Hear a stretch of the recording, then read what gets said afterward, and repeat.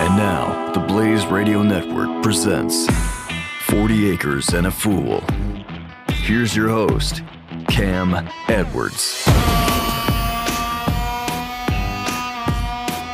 Greetings from the near frontier. Thank you for tuning in to another special edition of 40 Acres and a Fool, another past tense current events edition of 40 Acres and a Fool. The current event this week, Virginia Governor Ralph Northam refusing to step down as my governor after a yearbook photo from his Eastern Virginia Medical School appeared online. His yearbook page features a photo of an individual in blackface, another individual in a Klan hood.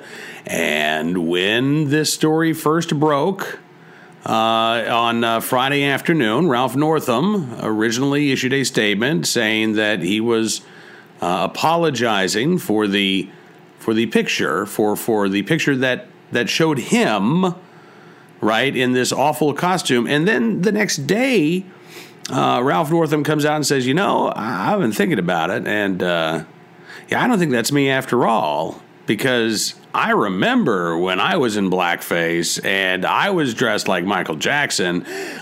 This wasn't me. This particular blackface wasn't me, and it's not me in the Klan hood either. So I'm not stepping down. Now, as I record this podcast, Ralph Northam is continuing to say that he is not stepping down, despite both senators from Virginia, several members of Congress, the Black Legislative Caucus, presidential candidates on the Democratic side, and others all saying, Ralph, you need to step down. You have, in fact, wrecked it. But Ralph says no. He wants to fight for his honor, and I look, I don't begrudge somebody wanting to defend their honor. I do have to say that, honestly, I think Ralph Northam's comments about abortion and even abortion after a child has been born, which is infanticide, I think that those are, to me anyway, more disqualifying factors to be governor than what he did 34 years ago. Unfortunately, that's not the world that we live in. And it should be noted that even 34 years ago, in 1984, I guess 35 years ago now, in 1984, when Ralph Northam allegedly dressed up in blackface, either there at the medical school or we know later that year in San Antonio at a dance contest. Here's the thing. It was 1984. It wasn't 1934. Amos and Andy wasn't on TV. You did know better. You should have known better.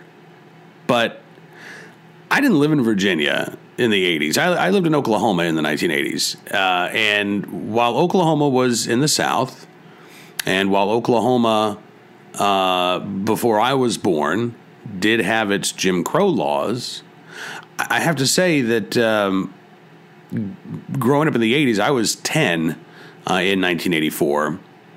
The idea of wearing blackface never would have crossed my mind. B, we had gone in literally a generation in Oklahoma from segregation to not just integration, but a generation that grew up not knowing any different. Right? I mean, that was just the norm for us. But the past tense part of this story, so there's the current events part. We've set this up, and I want to go back now. I want to go to past tense, particularly past tense in Virginia, because a couple of weeks ago, I ran across a book at a used bookstore in Richmond, Virginia, that is remarkable, absolutely remarkable. It's a book that Martin Luther King Jr. actually called one of the most eloquent and captivating documents that has emerged from the Southern situation. The New Yorker, when it came out, called it candid, absorbing, charming, and unpretentiously profound. It was first published in 1962 in Virginia. And the author, a woman named Sarah Patton Boyle, who was born in 1906 in Charlottesville, Virginia. She was brought up in genteel poverty, but belonged to one of Virginia's most distinguished families. In fact, General Patton was related to Sarah Patton Boyle. I think they were cousins. And Sarah Patton Boyle unquestionably accepted segregation and the Jim Crow South growing up. That's what she was born into. She never thought anything different about it. Well, I take that back. When she was 12, she writes about the Southern Code that kicked in when you were 12. Before you were 12, you could hang out with other kids of different races. You would actually probably spend more time around black adults than white adults, particularly if you had, the help, quote unquote. But when you turned 12, you became an adult, and your relationship with, if you were white, the relationship with blacks changed. And if you were black, your relationship with a 12-year-old white girl all of a sudden changed. She was no longer a little girl when she was 12. She was now your superior. So this is the world that Sarah Patton Boyle was born into, and frankly, every other Virginian and American in the Jim Crow South. And that was what she accepted. She didn't know anything different. She didn't think about anything different. She thought that this was actually a good way of life because that's what she had been taught and inculcated to believe. There's an early chapter in this book, her book, by the way, which I forgot to mention the name of it. It's called The De-Segregated Heart. And the reason why it's called The De-Segregated Heart is because in 1950, Sarah Patton Boyle's world changed. There was a gentleman named Gregory Swanson who sued the state of Virginia in 1950 to attend the University of Virginia Law School. Now, Gregory Swanson was already an attorney. He was already a practicing attorney. But this was a suit with a purpose. There was an unwritten policy that prevented black students from attending UVA Law School. If any of them ever applied, they would be sort of approached one-on-one and said, listen, some variation of, listen, what school up north would you want to go to? And we'll send you there on scholarship. And every prospective black student to UVA Law School had accepted that deal until Gregory Swanson came along. And when they asked him, all right, what school do you want to go to? He said, I want to go to UVA. And he was prepared to sue to do it. So Sarah Patton Boyle lived in Charlottesville, Virginia, where the University of Virginia is. Her husband was a theater professor at UVA. And Sarah Patton Boyle was a part of the Charlottesville community. She had been born on a farm outside of Charlottesville. She had lived there her entire life. So when this became the talk of the town, that Gregory Swanson was getting ready to sue to attend UVA Law School, Sarah Patton Boyle started quizzing some of her friends. A lot of faculty wives and people within the community. And she was asking, okay, well, what do you think about this? What do you think about the idea of a Negro attending law school? And there were publicly already at that point, calls for any type of situation that could block Swanson from attending, whether it was, provost making these comments, board of trustees, the press, certainly. But Sarah Patton Boyle found that among her friends, people were okay with it, despite those public protests. Boyle said 90% of the women in her social circle were okay with Gregory Swanson attending UVA Law School. There were informal polls done of the student body at UVA that showed that there was a great deal of support for this as well. And Sarah Patton Boyle was very enthusiastic about this. She felt like her eyes had been opened here to discrimination and to segregation. And so she wrote Gregory Swanson a letter and encouraged him to attend UVA. She said that she felt the press gave no hint that Swanson's admission might be welcome to any of us, or that Virginians except Negroes might rejoice in the justice of his winning his suit.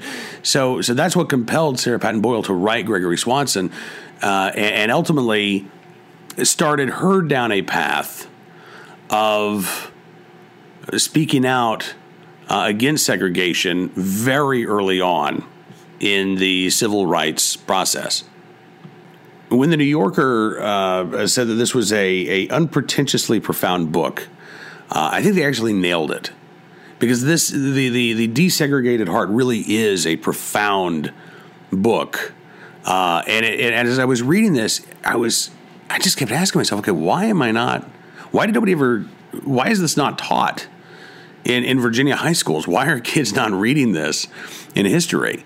Because the way she describes just the day-to-day of the segregated society. Let's see if I can find something for you. Okay, here you go. This was in a chapter called The Southern Never Never Land. And it's about the differences between whites and blacks in terms of etiquette. She says it was quite proper, I learned. She learned this, when she became 12, and all of a sudden her relationship with black Virginians changed irrevocably. She said it was quite proper, I learned, to talk for hours with Negroes, provided that you were adroit in preserving the right balance in your relationship and knew how to keep each of you in your appointed roles. These roles called for you always talking a little down, and they're talking a little up. Keeping this balance wasn't easy, however, and if you slipped into an equality relationship even momentarily, you must realize that you had gravely degraded yourself and undoubtedly forfeited the respect of your Negro companions. That's right. If you actually treated your black companion as an equal, it was a huge faux pas. Not only had you degraded yourself, but your black friend, or wouldn't be your friend, but the black person that you were talking to would have felt degraded by your momentary equality. That's what the Southern Code taught at the time. That this was a symbiotic relationship, and it wasn't just that white people liked the Jim Crow laws. Black people liked the Jim Crow laws too, or at least according to the the white people. She said it was proper, indeed it was Southern, to be friendly and chatty with all Negroes, provided you watched the emotional balance, and instantly withdrew into a more formal attitude if a note of equality kept in. There were many rules to help one balance on this tightrope, some given verbally, some by implication. I learned, she writes, that when visiting a Negro friend, quote unquote, in her shack, if she offered food, it was proper to accept it. Also proper, indeed courteous, to sit at her table with her and eat, though you were especially pleased with her nicety of feeling if she did not sit down with you, even when invited, but waited on you instead. That's right. Yeah, that was supposed to make you feel really good. However, she was not considered uppity if she chose to sit with you at her own table, because in going to see her, you voluntarily made her your hostess. Her house was her castle. If she chose to wait on you instead of sitting with you, it was courtesy beyond the call of strict duty. But in your home, she was expected to eat in the kitchen, even if the two of you were alone in the house, and even if she were not an employee, but a quote-unquote friend, calling perhaps to bring you a small birthday gift. You never sat at table with a Negro in your own dining room. That was one aspect of the Southern Code. She said drinking etiquette was different from eating etiquette. If you were a man, you could offer a Negro a drink of whiskey if you were having one when he arrived, though he must drink his standing. Has to drink it standing. Can't sit down. It would, on the other hand, be uppity of him to offer you one in like circumstances. So if you showed up at a Negro's home, he shouldn't offer you a drink. He must hastily put the bottle out of sight upon your arrival, claiming he was just partaking because of a sore throat or a snake bite. And you could then, if you wish, say, "Why don't you offer me one, Jim?" And he would grin from ear to ear at your proffer of fellowship and saying, "Yes, sir," would fetch the bottle forth. And you could then, if you wished, sit down with him. No white man, she says, was ever expected to eat in the kitchen, for this would classify him with Negroes. Regardless of his station or the condition of his clothes, perhaps filthy or sweaty, if there was occasion to invite him to eat, he was asked into the dining room. If he smelled of accumulated perspiration, the family was expected to suffer it for courtesy's sake. If a Negro college president, immaculately attired, and an ignorant poor white, unwashed and in rags, had arrived at our house near dinner time, both would have been invited to share our food.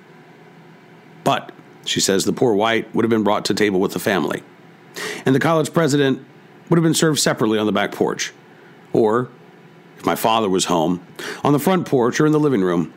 We would have felt that sufficient recognition was given to his position by not assigning him to the kitchen.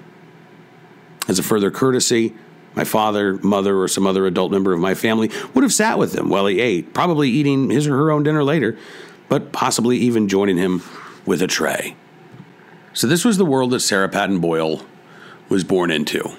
This is the world that Ralph Northam, his parents, would have been born into, this society. It's the same society that my mom actually was born into in Oklahoma. But Sarah Patton Boyle rebelled against this. There was something that sparked her conscience when Gregory Swanson decided to attend the University of Virginia Law School.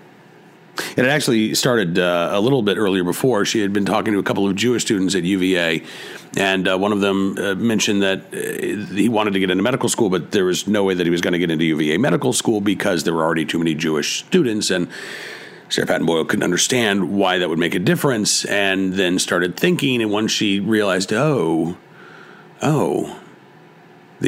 Jews are being discriminated against, then all of a sudden there was that little chink in the armor, and she started thinking, well, why is all of this not discrimination? And so she was very hopeful when Gregory Swanson decided he wanted to attend the law school, and she started talking about this with her friends. She was hopeful because people were accepting of this. The vast majority of them were accepting of this. She felt like this was the start of a new age. And she really felt like Virginia was on the precipice of turning a corner and just getting rid of these old and outdated attitudes. And so she wrote Gregory Swanson a letter. She said, "Dear Mr. Swanson." She also wrote later that it made her feel queer and proud to use the term Mr. She said it was the first time I'd ever addressed a Negro as Mr. Something old and rigid had given way. Sarah Patton Boyle was 44 years old when she wrote that letter. She said, "I feel impelled to speak for the many Southerners who are silently on your side. I speak as a Virginian for the many Virginians who will be happier if you are admitted to the university and will be humiliated if you are not. Many more than you probably believe sincerely want you to come and will be consistently glad you are here." She continued, "Even some of those who are not glad will be filled with respect for your willingness to bear and to suffer so that those who follow you will be less burdened and freer from pain." She was very pleased with this letter. She actually wanted to send a copy to the Richmond Times-Dispatch, the state's largest newspaper, and she talked to some of her friends about this. Some of the same friends who were, said they were fine with Gregory Swanson attending school. They were not fine with her sending that letter. One friend said the papers would be deluged with letters denying what you say, and the net result would be the opposite of what you intend. Another, according to Boyle, expressed an opinion which she later learned was a rhythmic refrain throughout the South. Quote, "Emotion runs too high on this subject. The less said about it, the better." Yeah, that was a common cop out, right? We shouldn't talk about this. People just get too upset about it. So let's just not talk about it. So Sarah Patton Boyle did not send that letter to the Richmond Times-Dispatch. She did keep corresponding with Gregory Swanson, and the more she talked to him, the less enthusiastic he seemed to be towards her, because while Sarah Patton Boyle was extraordinarily excited about this new direction that her life was taking, the gigantic steps she thought she was making, and let me take that back. The gigantic steps that she was making to her seemed to be baby steps to individuals like Gregory Swanson, who once said, "While her heart may be in the right place, she possesses strands of paternalism which I utterly deplore." As time went on, Gregory Swanson, by the way, lasted a year at University of Virginia Law School before he transferred out. Sarah Patton Boyle continued her quest for equality. And as a matter of fact, she ended up talking to the editor of a black newspaper in Charlottesville. and had a relationship with him that continued for many, many years. T.J. Sellers, who was the editor of the Tribune there in Charlottesville, was that gentleman's name, and he helped to kind of explain to her, okay, so your heart's in the right place, but here's why you're still rankling people so much. And they had an honest back and forth. Later, Sarah Patton Boyle realized that was the first time that she actually treated a black man as an equal, and it was actually annoyance with him that made her forget the Southern code, and she just talked to him, one human being to another, in her reply. And okay, well, I don't understand this, and it was a lengthy conversation, one that stretched on for years. She wrote as they were having this discussion. She said, "It took me perhaps a half decade to learn that one of the blind spots of most Negroes is their failure to realize that small overtures from whites have a large significance. Few have patience with a white at the halfway mark of conversion. They want total acceptance or none. Acceptance with reservation seems to them more insulting than flat, honest rejection." She says, "I now realize that this feeling inevitably takes possession of one in the bitter struggle for equality. Indeed," she wrote, "I share it.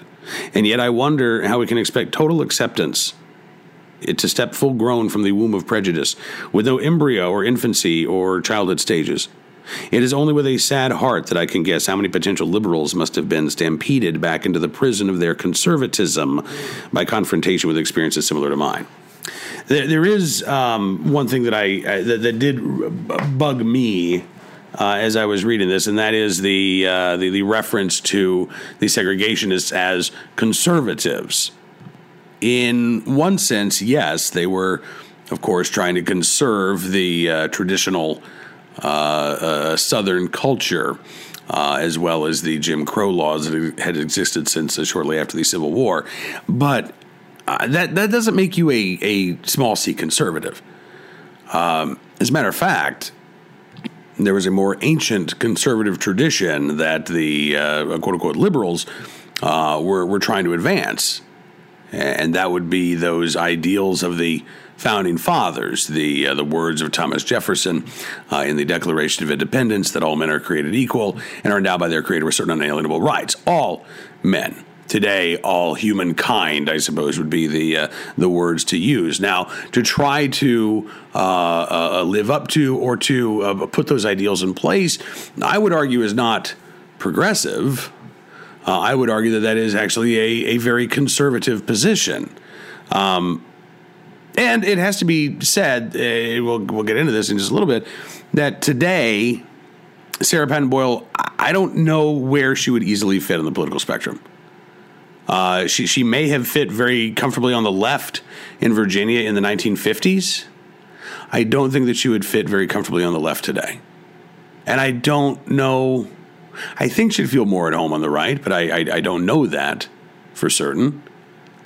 Sarah Patton Boyle fought the good fight for a number of years and continued to suffer disappointment. Her optimism that Virginia was ready to throw off the shackles of the Jim Crow society, and that Virginians were ready to actually embrace a future where people were going to be equal, and that was the main goal, was not to maintain this segregated society, but to achieve equality and to ensure that those men endowed by their Creator with certain unalienable rights were seen as equal in the eyes of the law.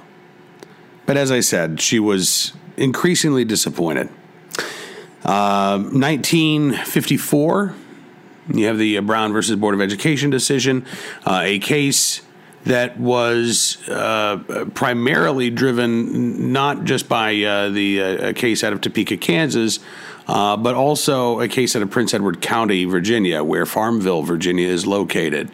A woman named a girl named Barbara Johns, who was 15, led a walkout at the Moton High School, that was the all-black high school, protesting the conditions there, and eventually that led to a series of lawsuits filed by dozens of parents arguing that their children were not being provided with the equal education that separate but equal was supposed to provide for all children there in the Commonwealth. This case goes up to the Supreme Court. Supreme Court strikes down segregation and did not provide a deadline for schools to be integrated. States were going to be left up to their own devices to try to do this as quickly as possible.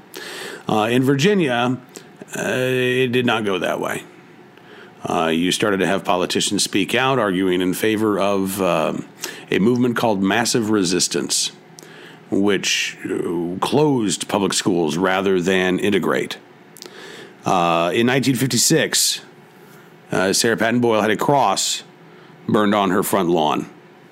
That was the same year that 2/3 of voters in Virginia approved changes to the state constitution to allow for tuition vouchers. Now, today, tuition vouchers can be used to remove kids from failing schools and to place them in schools where they can actually get an education.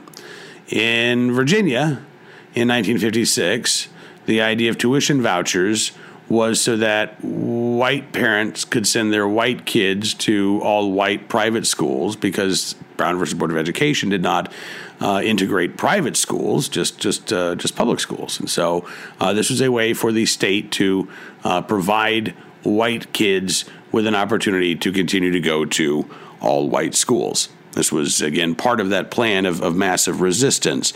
That vote in 1956 revealed that Sarah Patton Boyle's faith in a smooth transition to a desegregated society was simply a lie. And Sarah Boyle believed that if courageous leaders had spoken up at the time, she really does think that some things could have turned out differently. But because those voices were so few and far between, the voices of the bigots, the voices of those who wanted to maintain this segregated society, and those who, again, wanted to keep pushing back against any recognition of equality, those voices held sway. By the late 1950s, Sarah Patton Boyle was told by both black and white civil rights activists, there were a few more at that time by the late 1950s, that she was basically damaged goods, that she was so controversial, she had been so outspoken for so long that anytime she opened up her mouth, the people who she was trying to reach immediately shut down. They didn't want to hear what she had to say, so they immediately tuned her out. And she kind of interpreted that as, everything I've been working for then, I've failed at. And she really reached this point. It was kind of interesting. So Charlottesville, Virginia, was one of those towns that practiced massive resistance, and they did not integrate the schools, at least not right away. In 1959, they opened up schools on a limited integrated basis and began that process. And when that happened in Charlottesville, Sarah Patton Boyle said that the friends that had stopped talking to her over the years because of her civil rights activism, the faculty wives who had stopped inviting her to parties and to hang out, she was no longer a social pariah, which she had definitely become during the years of her civil rights activism. When Charlottesville schools started to integrate, now she was sort of brought back into the fold. And she found that people were coming up to her and telling her, "Oh, I'm so glad that you kept fighting. Thank you for what you were doing," when they hadn't done a damn thing. And that not only broke Sarah Patton Boyle's heart, but it broke her spirit. She says that she did not feel relief upon being welcomed back into those social circles. She felt emptiness. She felt spiritually bankrupt. And this is why the De-Segregated Heart is not taught in Virginia public schools, even though it would provide an incredible into the segregated society of the 1950s. The reason why this remarkable book is not taught in public schools is because Sarah Patton Boyle found God. She found God. She actually made a conscious decision, she said, to believe in God because she could not believe in anything or in anyone else. And this is why I say that Sarah Patton Boyle doesn't fit comfortably on the left today. Because having read The Desegregated Heart, I cannot imagine Sarah Patton Boyle cheering Ralph Northam on, or the state senator, or is it a delegate? I think Delegate Tran. No, State Senator Tran, who had authored this third trimester abortion bill. I can't see her at home with those positions, given her embrace of God. As Jennifer Rittenhouse wrote in the introduction to the 2001 reissue of The Desegregated Heart, her step-by-step account of her religious reawakening makes for unfamiliar and even uncomfortable reading for secular audiences in the post-civil rights era. Yet, Boyle considered this the most important story she had to tell. As she writes in the preface, her primary purpose is to share my discovery that to have love and peace, we must love. In the last extremity, we can love only by means unfamiliar to most of us. And that was ultimately Sarah Patton Boyle's conclusion, that you had to love, that was what was going to change things. That was what was going to make the difference, was simply learning to love. And she felt like, as the 1950s turned into the 1960s, that lesson was being lost. That for every effort there was towards a not even a reconciliation, but a recognition of equality, so that a reconciliation might take place. You obviously had those folks again getting angrier and angrier, trying to keep the segregated society in place. In Prince Edward County, public schools were shut down for 5 years. 5 years. You had little black kids going to school in the basement of churches. You had little white kids either not going to school at all or going to one of the few private schools that had opened up in the area. But for 5 years, from 1960 to 1965, there was no public education in Prince Edward County, Virginia. And Sarah Patton Boyle saw, again, that those roadblocks getting in the way of a truly just society.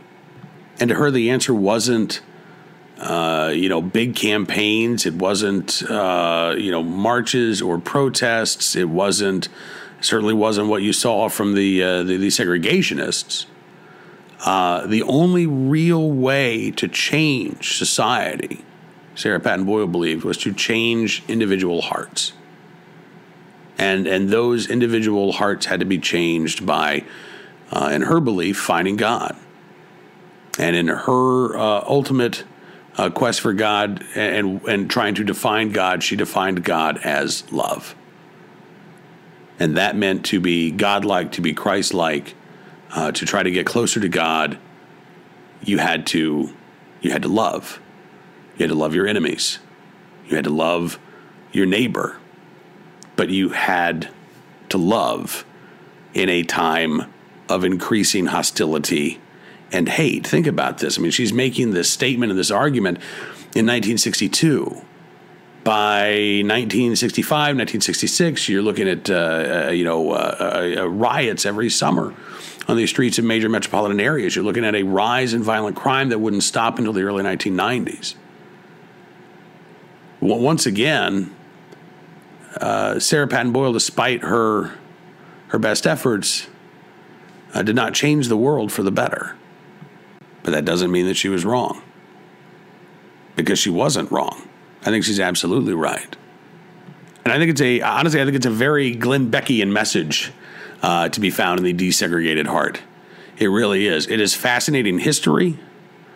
It's painful to read at times. It is very tough to read at times. I mean, and this is one of the things that I think about. So my mom was born in 1934 in Oklahoma. And grew up in the segregated society, lived there until she moved to Rhode Island in the early 1960s with my father. And that was where she actually first had a friendship with a person outside of her race. And she had her own eye-opening experience. And I know that my mom struggled throughout her life. She believed in her heart in the equality of man, but sometimes her head and her past and her experience kind of got in the way of what she really believed. When I told my mom, for instance, that I was getting married, I was 22 at the time, and she was not happy. I told her that the woman I was going to marry was 9 years older than I was, and she was really not happy. And when I told my mom that the woman I was going to marry was 9 years older than me and had 2 kids from a previous marriage, she flipped out. When I explained that they were biracial, she told me, "You're not going to be allowed to go to the family reunion anymore." And I don't think that was her, but I think she was worried about what some of my extended family might say. And I said, "That's fine. That's okay. I guess you'll just have to miss me." But here's the thing. She knew that those feelings that she struggled with, she knew that they were wrong. And she never passed those feelings on to her kids. Never. In fact, the one thing that I realized growing up now is that there was a generation, I was born in 1974, and I think that generation that was born in the years after Martin Luther King's death, and maybe even after white flight and the busing movement. But there was a generation, my generation, came of age with the words of Martin Luther King ringing in our ears. Martin Luther King's dream was supposed to be our reality. And I think in many ways it was. The thing that I start to realize now, though, or have started to realize a few years ago, is that the reason why I think my generation, did not carry that baggage, or many of us did not carry that baggage, is because that baggage wasn't placed on us. Not all of us, anyway. And so we were a blank slate. We may have been ignorant of the past when we should have been educated. But that ignorance, I think, also gave us an innocence that allowed us to approach relationships with one another in a way that I don't think we did in the 50s, and certainly not with the baggage that many adults bring to race relations today. But I wonder again if there's sort of almost a boomerang effect that in the 50s and the 60s you had that baggage, maybe even in the 70s, 80s, 90s you did not have as much of that baggage. 2000s, 2010s, the baggage is back, and now we're getting into a generation where, again, it's just, gee, Christmas, why are we at each other's throats all the time when the whole point is to get along? And I see that with my kids' generation. I've got an 18-year-old who graduated high school last year. I've got 13-year-old twins, and that's very much the dynamic.